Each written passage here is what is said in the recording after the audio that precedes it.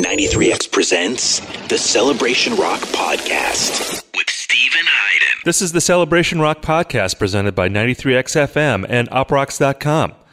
I'm your host, Stephen Hayden. I'm really excited for today's episode. We're talking with Julien Baker, a great singer, a great songwriter.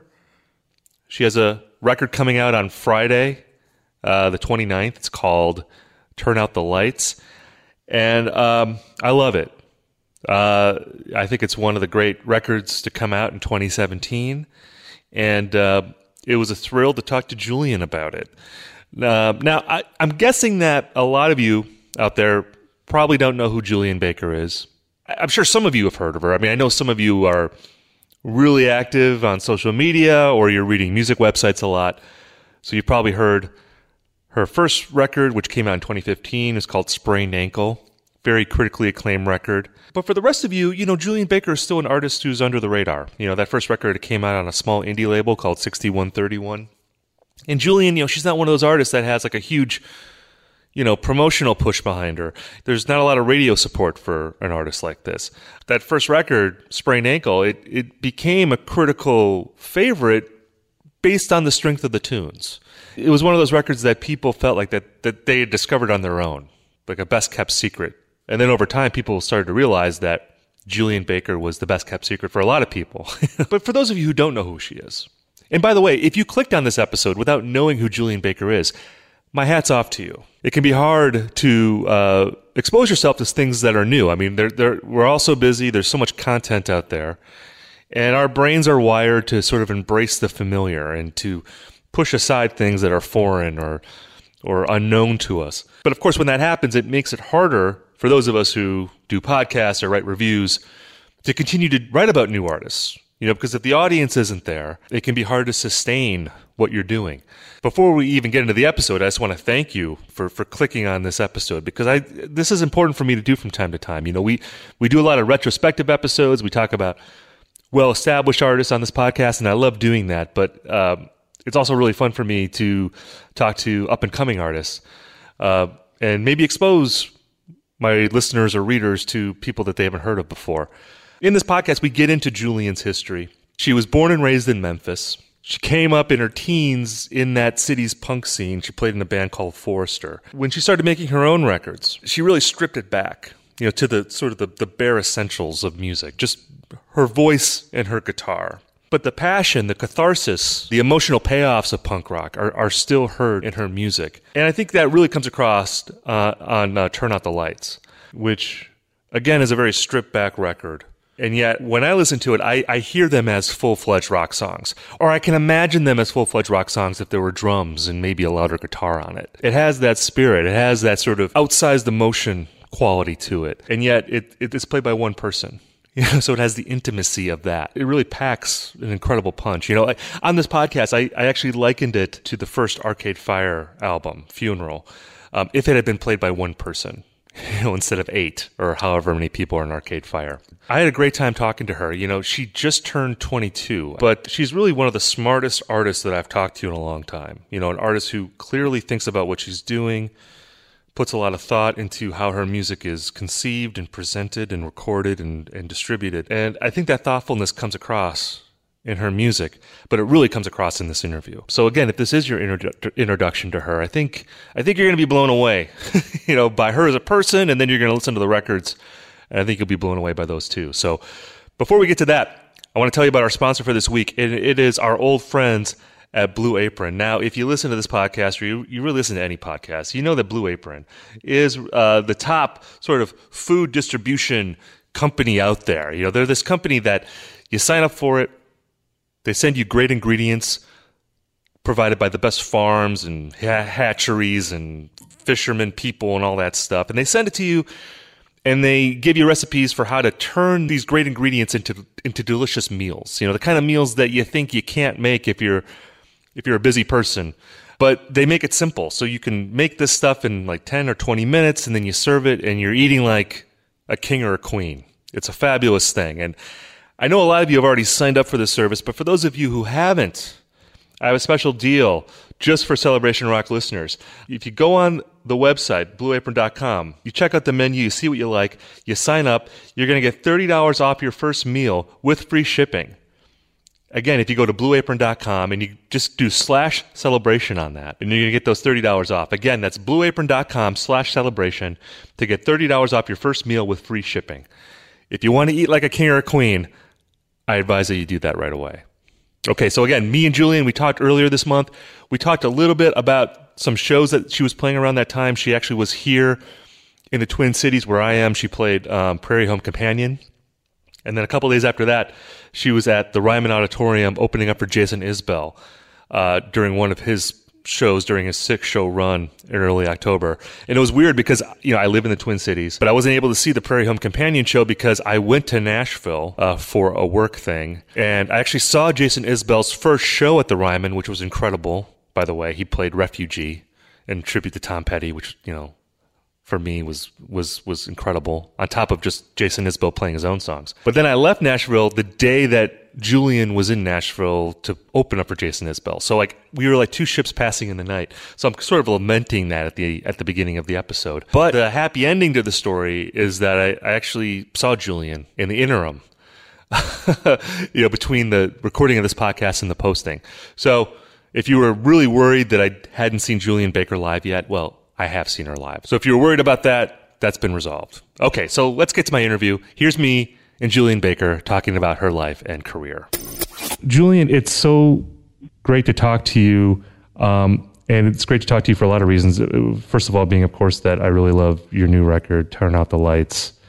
And also because I feel like you and I, in a way, are like two ships passing in the night, because we're recording this in early October, and I'm in Minneapolis, and in a few days, you're going to be here in the Twin Cities performing at a Prairie Home Companion, and I'm going to be missing that because I have to go to Nashville, where I'm going to be seeing one of the Jason Isbell shows at the Ryman, but it's not the one you're opening, it's the day before, because the day you're playing, I have to come back to Minneapolis, so the gods are conspiring for me not to see you live, even though I really want to. Are you kidding? Yeah, I know. That is such a cosmically tragic schedule conflict. I know. It's so close. Wow. I know. And these are both, I imagine, pretty cool things for you. I mean, they're both pretty big shows. Yeah. I mean, the Jason Isbell thing I'm really excited about. That happened first, and I was, quite excited, and we had to wait a little bit to announce it, but now that it's out there and it's public knowledge, I can talk freely about it. And then Prairie Home Companion was a big surprise too, and it's going to be quite the 4 days or so. But, those Jason Isbell shows are really cool because he's using, it's pretty much all female support. Yeah. And it's rather local people. I don't know. I've been listening to that new record of Jason Isbell's since it came out, Jason Isbell and the 400 Unit. And it's really insightful and nuanced in a way that I think is uncommon.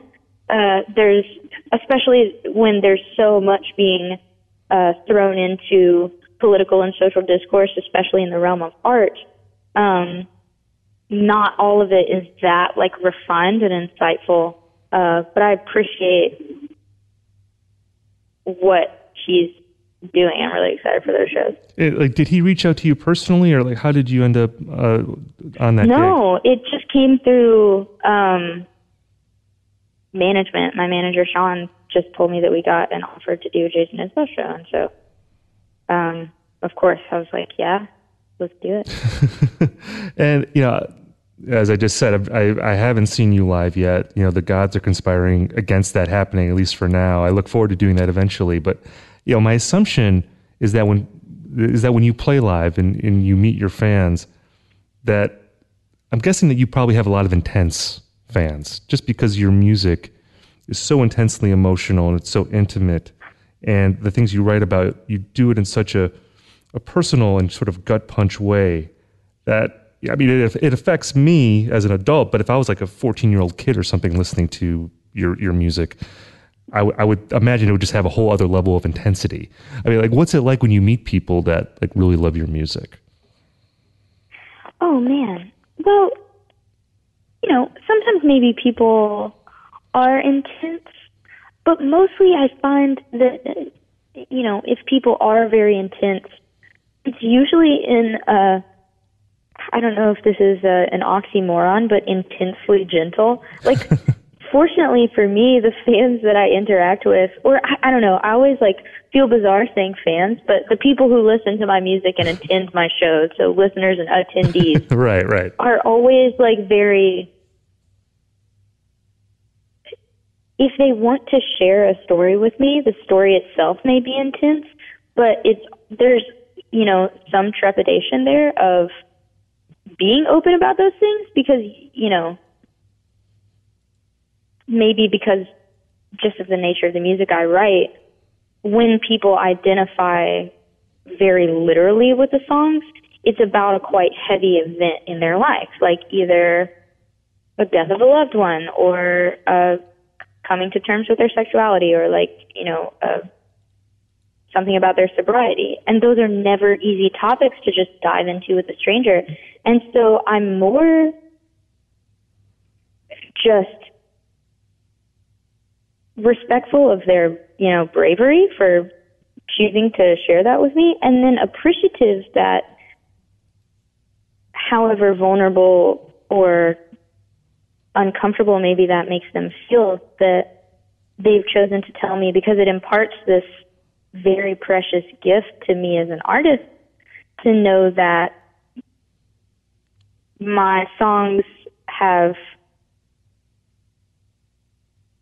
been transformed through the use of someone else. Yeah. They've become not about solely my experience, and they no longer pertain to just me, but they are now applicable to someone else, and that gives them purpose, and it helps me to process the making of art in general and the experiences that are maybe painful or difficult in my personal life. And also I understand that it's not, because my stroke of genius is so powerful that it has an immense impact on these people, but it kind of conversely shrinks my musical ego to know that when people share stories about my songs with me, that the music is no longer even about me. Right. Which is great, because what a relieving thing to know that you're not everything, to know that you're not the center of the universe, and that there are people who relate to my music that are complete strangers is actually a very comforting and encouraging thing. Yeah. And now, if you'll excuse me, I want to tell you my personal emotional catharsis as I've been listening to your music, especially your new record, Turn Out the Lights. Excuse me. Yeah, I would say, in comparison to your first record, Sprained Ankle, Sprained Ankle to me seems more like a folk record, where Turn Out the Lights, for me, there's a bigness to this record in a way. When I first listened to it, it almost made me think of the first Arcade Fire album, except there's no drums on it. Just the sort of peaks that you hit, and dangerous compliment for my ego, but thank you. Well, I'm beaming right now. Well, I mean that in terms of I have a strong emotional connection to the first Arcade Fire record. Oh, really? Go on. Was that a big record for you growing up? It was so good. I have all these memories. The first song I ever heard by Arcade Fire was it? Oh my gosh. Neighborhoods. Oh yeah. Or Tunnels. Oh my gosh. And I just had never heard music like that before. It was wild. Because so infrequently do you hear something that's not a version of rock that you already like, but done in a new way by a new artist. But it is a execution of songwriting that you could not have conceptualized. Or, I don't know. It was just brilliant. Yeah. And it's also so simple. So many of the songs on that first Arcade Fire record are 2 or 3 chords. There's one that's a bass line that just oscillates between 2 notes. And it's great. It's brilliant and very moving. And I thought, like, wow, how amazing that this band is making such dynamic music with so little embellishment, you know? Yeah. But now I've derailed us. I'm sorry. No, that's great. I mean, for me, there's something that you do with your voice on this new record, even more than the first record, where like when you hit the chorus, there's a certain intensity that your voice has where if you pushed it a little bit too far, it would be like maybe shouty or shrill. And if you didn't push it enough, it wouldn't come off. But you hit this thing in your voice where every time I listen to it, like especially like thinking about like Appointments, for instance, the single, I almost like I can be listening to the song and enjoying it, and then you hit that point, and it's like this Pavlovian thing where I think I'm going to cry. Like you have this thing in your voice where it's like you just, and I'm just wondering if you're aware of that as a singer, where you're like, if I know that if I sing it this way, it's gonna kill. You know, do you know that, or is that just instinctual? No. I think, I mean, I am not aware of that. I think it is more of like a reflexive, or I don't want to say a habit, but just something that is learned by modeling, like, and then me getting more confident with my voice and the actual range of my like singing voice, because after all, like, you know, several things changed. Like I quit smoking and I sing every day because it is my job, and I can devote a lot more attention to it than trying to mumble quietly in a dorm room and then also scratching my vocal cords to death with trying to scream over a you know, into a crappy PA, and at a show where I'm playing with like a full band, and then, you know, mix that with all manner of treating my voice poorly, but then finding out that I have those capabilities that I was not aware of, I think inspired me to see how I could use this tool to my advantage. And, you know, so that is the thing that influenced the literal timbre of my voice. Yeah. But then, like, introducing those climactic parts into a song, I think, is just indicative of the music that I listened to growing up. The songs which moved me most always included these moments of, like, triumphant ballad style widening, you know? Like, there was a point where, for lack of a better word, you know, me and my less articulate friends in middle school referred to it as the big part. There's always the big part right. that you want to get to in the song.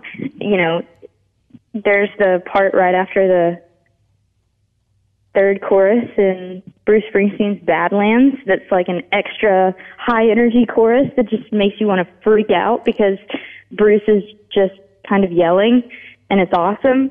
And then if you listen to a Manchester Orchestra song or a Color Revolt song or even an Arcade Fire song, the intensity gradually ramps up into a point that you feel is like the most ultimate release of emotion, where, you know, in a lot of those bands, the singer is somewhere in between singing and screaming, and the control of the voice is a little bit lost, but just because there's so much emotion going into it. Yeah. And that's something I really love about songwriting. That's maybe a convention of songs, you know, that every song has the narrative pyramid of, you know, rising action and then climax and then resolution. Yeah. But it is so because I think it's appropriate and it feels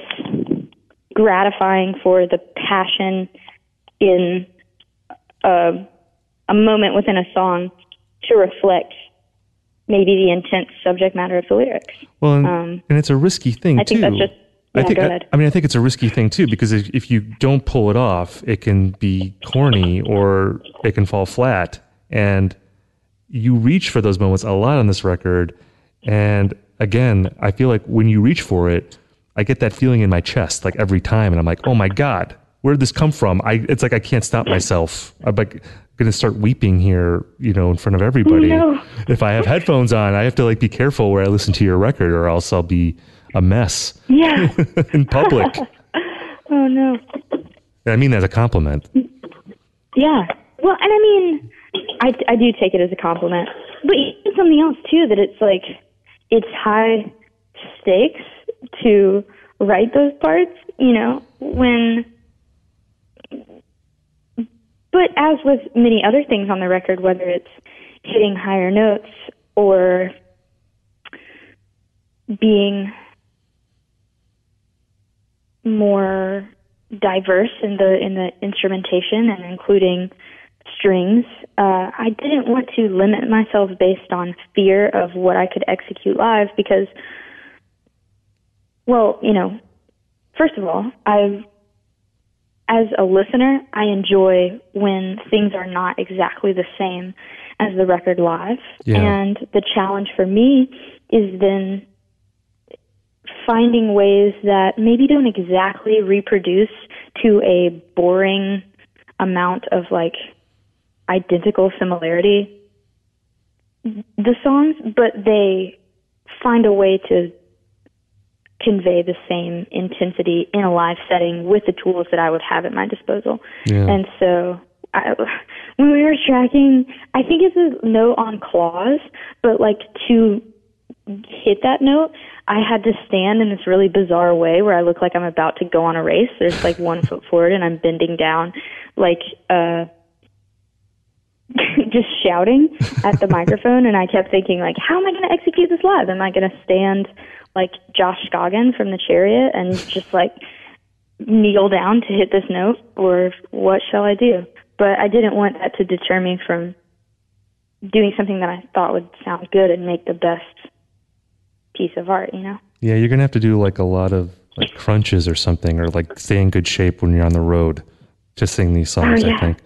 I was, I talked before, just about the bigness of this record, and and I likened it to the Arcade Fire, the Funeral record. But the difference is that there's a lot going on in these songs instrumentally, but you don't have drums. The sort of big sounding band isn't behind you, so you have these big songs that are essentially, I think, rock songs, and yet there is that kind of intimacy that you had on the first record, and I'm wondering why you chose to do it that way. Well, first of all, thank you for calling my songs rock songs.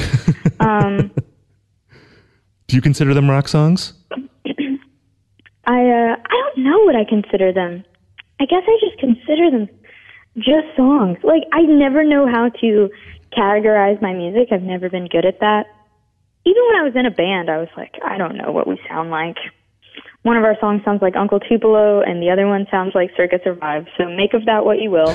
And the same is true of this record. I think there's such a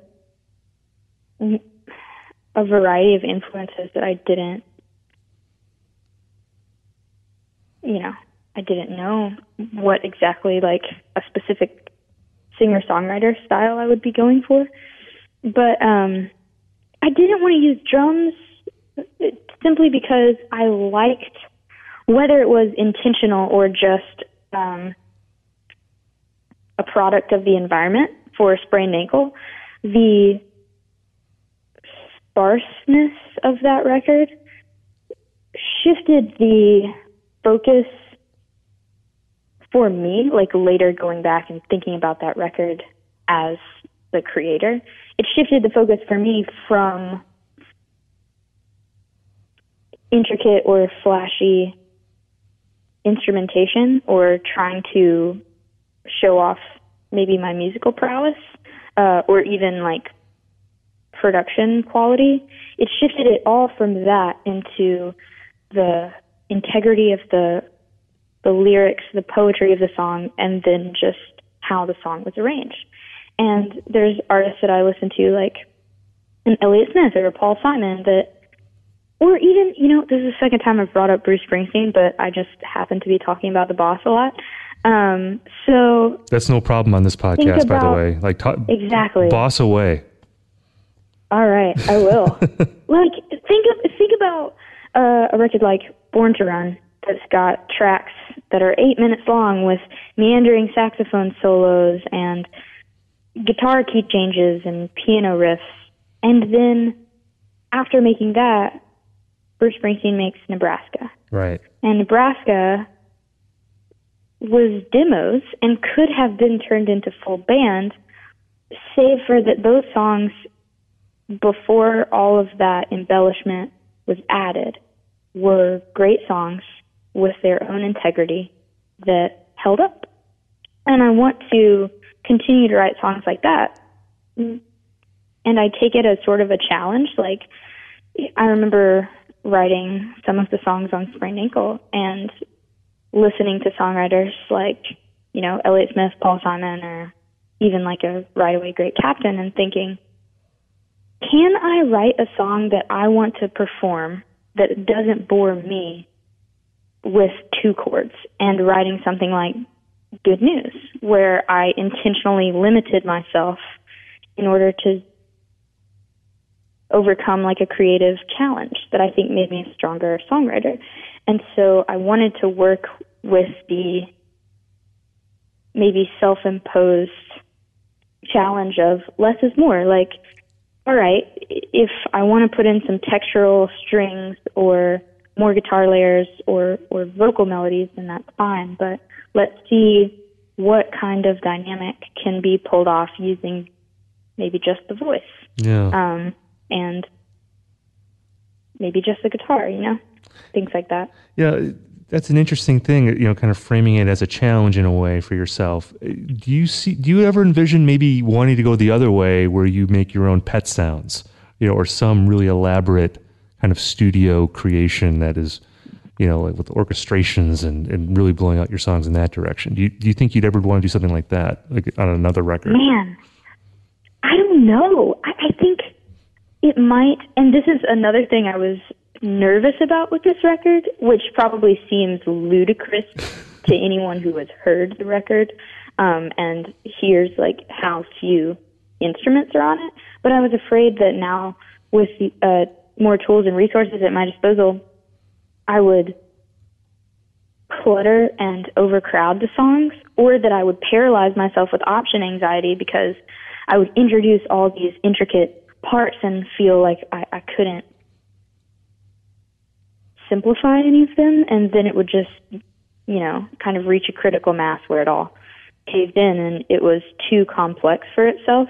Because I do have a propensity, I'm sure you know this from like 10 minutes of talking to me, to overcomplicate things, and so I think maybe sometimes those self-imposed limitations are good because they force me to try to be more concise, try to eliminate non-essential things, because given free rein, I think I could quite easily go off the deep end into maximalist abyss, which for some people, a record that comes to mind, you say like Pet Sounds.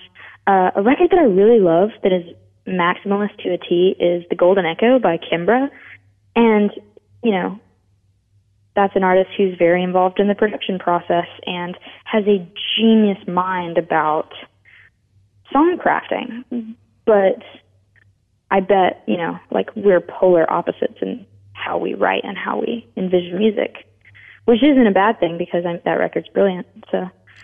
See, my impression of you from talking with you just for 15, 20 minutes or so is that you seem to have a fair amount of clarity on what you want to do. Like you seem like, as sort of emotional and cathartic as your music is, you seem fairly analytical about writing songs and how you want those songs to be presented. Like, because I talk to some artists who don't really know how to articulate that. Maybe they have a good idea about how to do it, but they're not sure how to talk about it. But I mean, you seem to have a really firm grasp on what you want to do. That's my impression.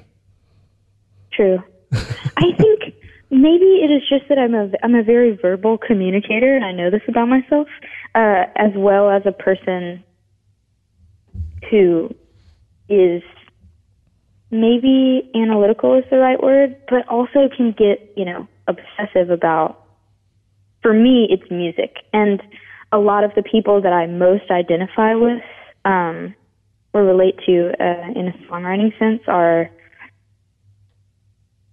creative people that are the same, that we have trouble turning our brains off. Yeah. And so the constant ruminating that makes me think and think and think and think and think about the songs I'm creating is not really something that I have control over. Right. Yeah. It's just something that is part of my being. Like, I always talk about Cam from Sorority Noise, who actually played woodwinds on the record. He's the same way. Like, that guy is the only person I know that makes more voice memos and song drafts than me.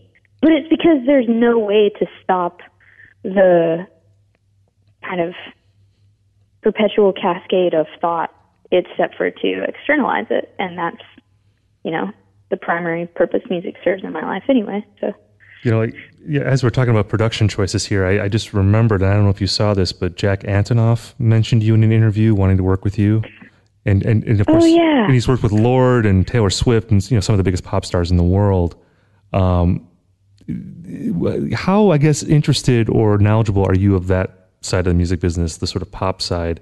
Does that interest you at all? Or because you've been working in a sort of DIY underground, realm, for all of your career so far. But how much of that are you aware of, and does that interest you at all?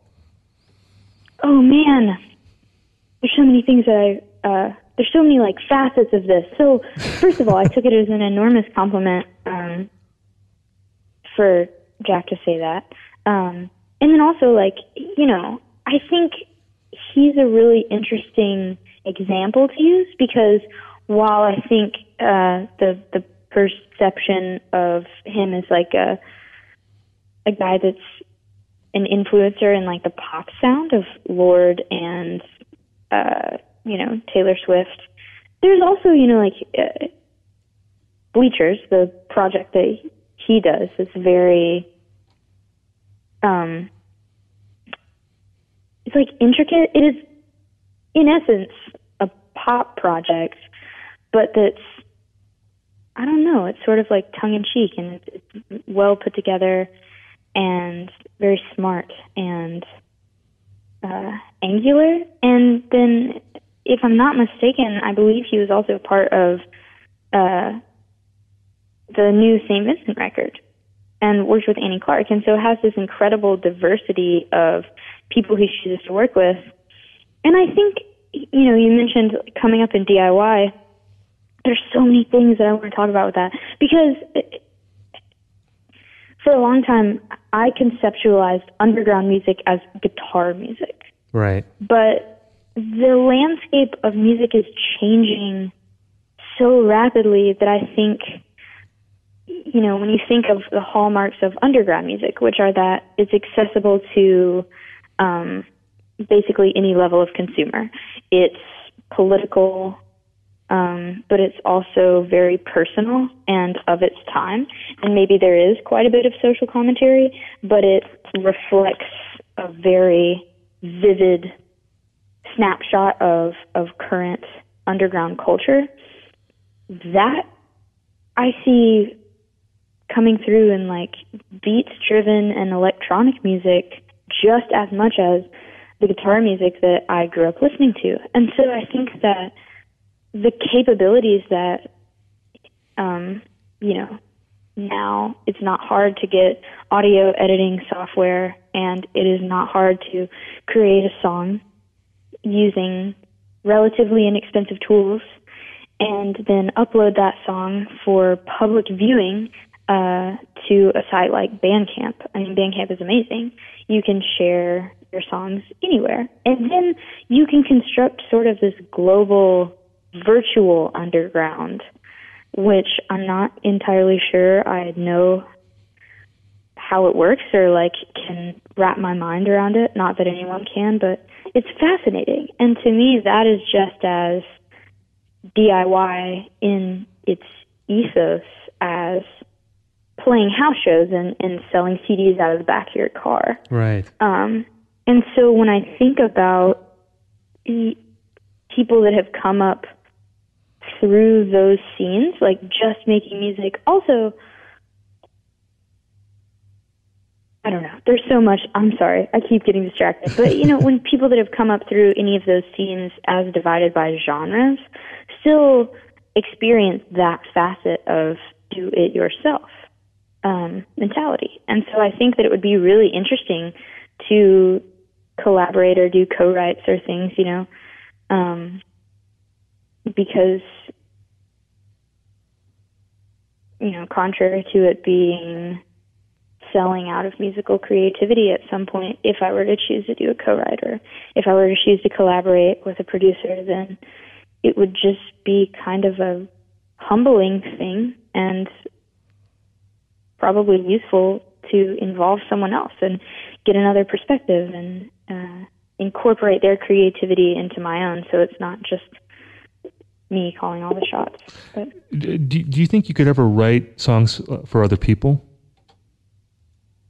I think so. I mean, definitely when I've participated in writing songs with bands, that's essentially what you do. You all come to a jam or a practice with a song you want to write, and then 2 to 3 or 4 other people give you their input on what your song should sound like. And, that happens within the trust and confidence of friends who have committed to be in a band together. But I don't think it's any different than you just bringing a song to someone and saying, I trust your musical, your impulse and your sensibilities, and I want to see what maybe you could offer to this song. So I think I would totally write a song for someone else. Yeah. Oh, I wanted to talk about your background a little bit. I know that you were raised in Memphis. Were you also born in Memphis?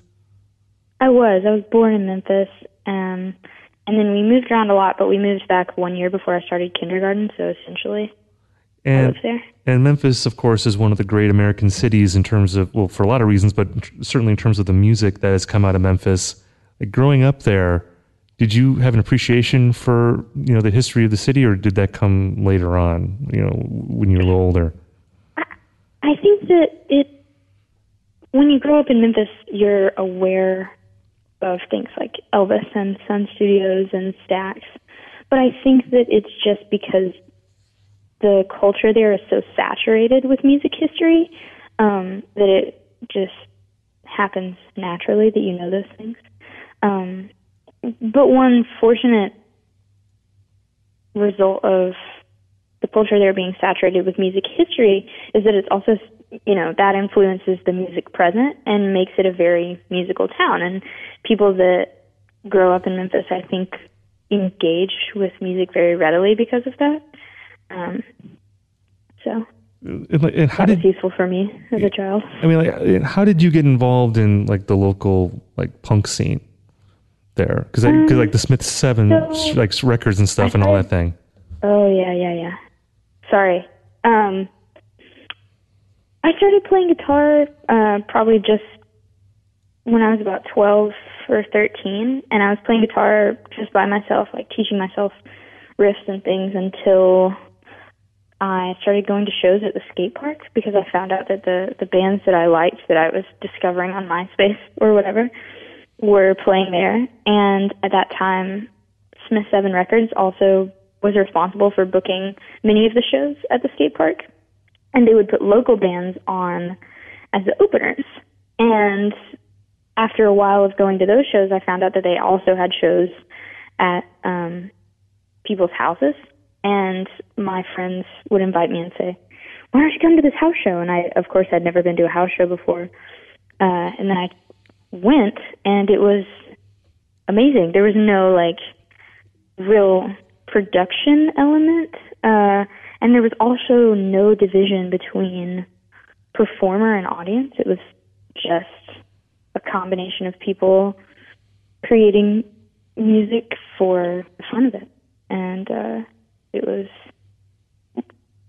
like revolutionary for me to see that and feel it was actually like quite empowering. Am I right? I mean, like a lot of the people that you met back then, I mean, you still work with them. Like a lot of them like contributed to this record. Am I right? Yeah. So actually Matthew Gilliam, who played drums in Forrister for the entirety of the time we were a band, he still occasionally comes out and plays auxiliary percussion with me, but he sings on Hurt Less, which is a song about your friends. And it was really neat for me to get to involve him in that and still continue to make music together, but also like the woman who plays strings, Camille Faulkner, that's someone I've known since college and have, you know, our bands have played shows together. And Calvin Lauber, who engineered the record at Ardent Studios, he is in a band called Pillow Talk, and our bands have played together since I was 14 years old. So it's really neat, you know, like to see all those people get to bring their talents and choose to share them with me. Felt really meaningful, and it was nice to be able to remain invested in the city of Memphis. And are you in the car? Yeah, I am in the car. I actually just have to, I'm so sorry. Could you hear the blinker? We could, yeah. I was like, she's either in the car or there's like a UFO next to her right now. Oh, yeah. No, I actually had to hop in the car because I'm headed out to just run a small errand. Okay. Well, I'm almost done. I just wanted to ask too, like, I know that you said you recorded at Ardent Studios, which is, of course, you know, one of the really famous recording studio. A lot of great records have been made there. And am I right, like, that you met Jody Stevens when you were there from Big Star? Yes, it was incredible. He's such a gentle person, though. We were recording for 6 days, and on the last day, he stuck his head into the studio and asked to listen to some of the songs, which was pretty surreal, because how do you deal with Jody Stevens just listening to your music? But he was so nice. And, yeah, we just stood around, and I tried to politely probe him with questions about his musical past, and but he is a very approachable and kind did he have any good Alex Chilton stories? Oh my gosh, I didn't want to like probe too far, and so I just let him tell stories about the band in like a broader sense of just all of them together. Yeah. But no. And did he impart any advice to you?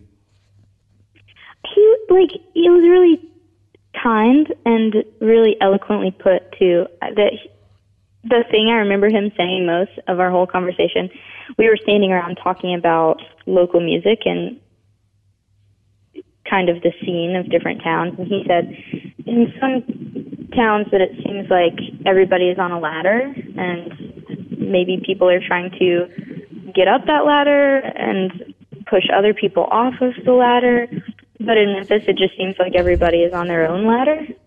And I thought that was so sweet, and it kind of portrays that like collaborative individuality where everyone is cheering each other on and trying to contribute to each other's success, but also encouraged to make something of their own that's like wholly innovative, that really reflects the mentality of the Memphis art scene, I think. Yeah. Well, that is awesome. It's good to hear that. Well, Julien, I know you're running errands now. I know you're busy, so I'm going to let you go. Well, thank you. Yeah, I'm so sorry that I should have muted it. That was so rude. I was going to just continue the interview until whenever. Oh no, that's good. I mean, such a great conversation. Yeah, I feel like we're road tripping together right now, which is fun. Like we're just tooling around Memphis together. But I think I'll get off on the corner here and let you go do what you got to do. But okay. Thank you so much. Cool, I'll let you out. Well, it's been great talking to you today. You too. And again, the record "Turn Out the Lights," great record, gut punch of a record, uplifting record. I think people are going to really love it when it comes out. So good luck with it. And I will see you live at some point, unless, again, the gods can continue to conspire against me. But I think it will happen very soon. Good. Well, I'm going to hold you to it, and I'll see you soon. All right. But I hope you have a great rest of the day. Yeah, you too, Julien. Take care. All right. Thank you. All right, that was me and Julien Baker. Again, like I was really impressed by her. I love her music, but it's always amazing. As someone I talk to a lot of musicians, and it's rare to find musicians who are really reflective and really good at sort of articulating their process and talking about like why they do the things that they do. And Julien already has that. I'm just dazzled by like her intelligence. She's a very smart person. I think she's going to go far. Guys, thanks again for listening to this episode. I just want to say I want to do a shout out to uprocks.com. I had a couple good pieces last week. I actually ended up going to Springsteen on Broadway. Saw Bruce Springsteen. I sat in the 4th row of the Walter Kerr Theater, which has it's like a 960 person capacity place. I wrote about seeing Bruce. I wrote 2,400 words on it.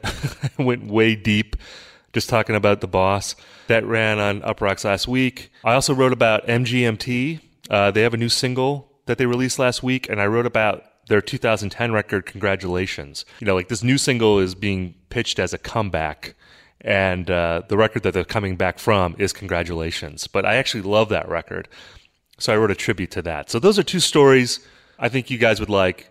You can check them out on uprocks.com. But thanks for listening to this episode. Again, I say this every week, but I mean it. Without you guys, there would not be a podcast.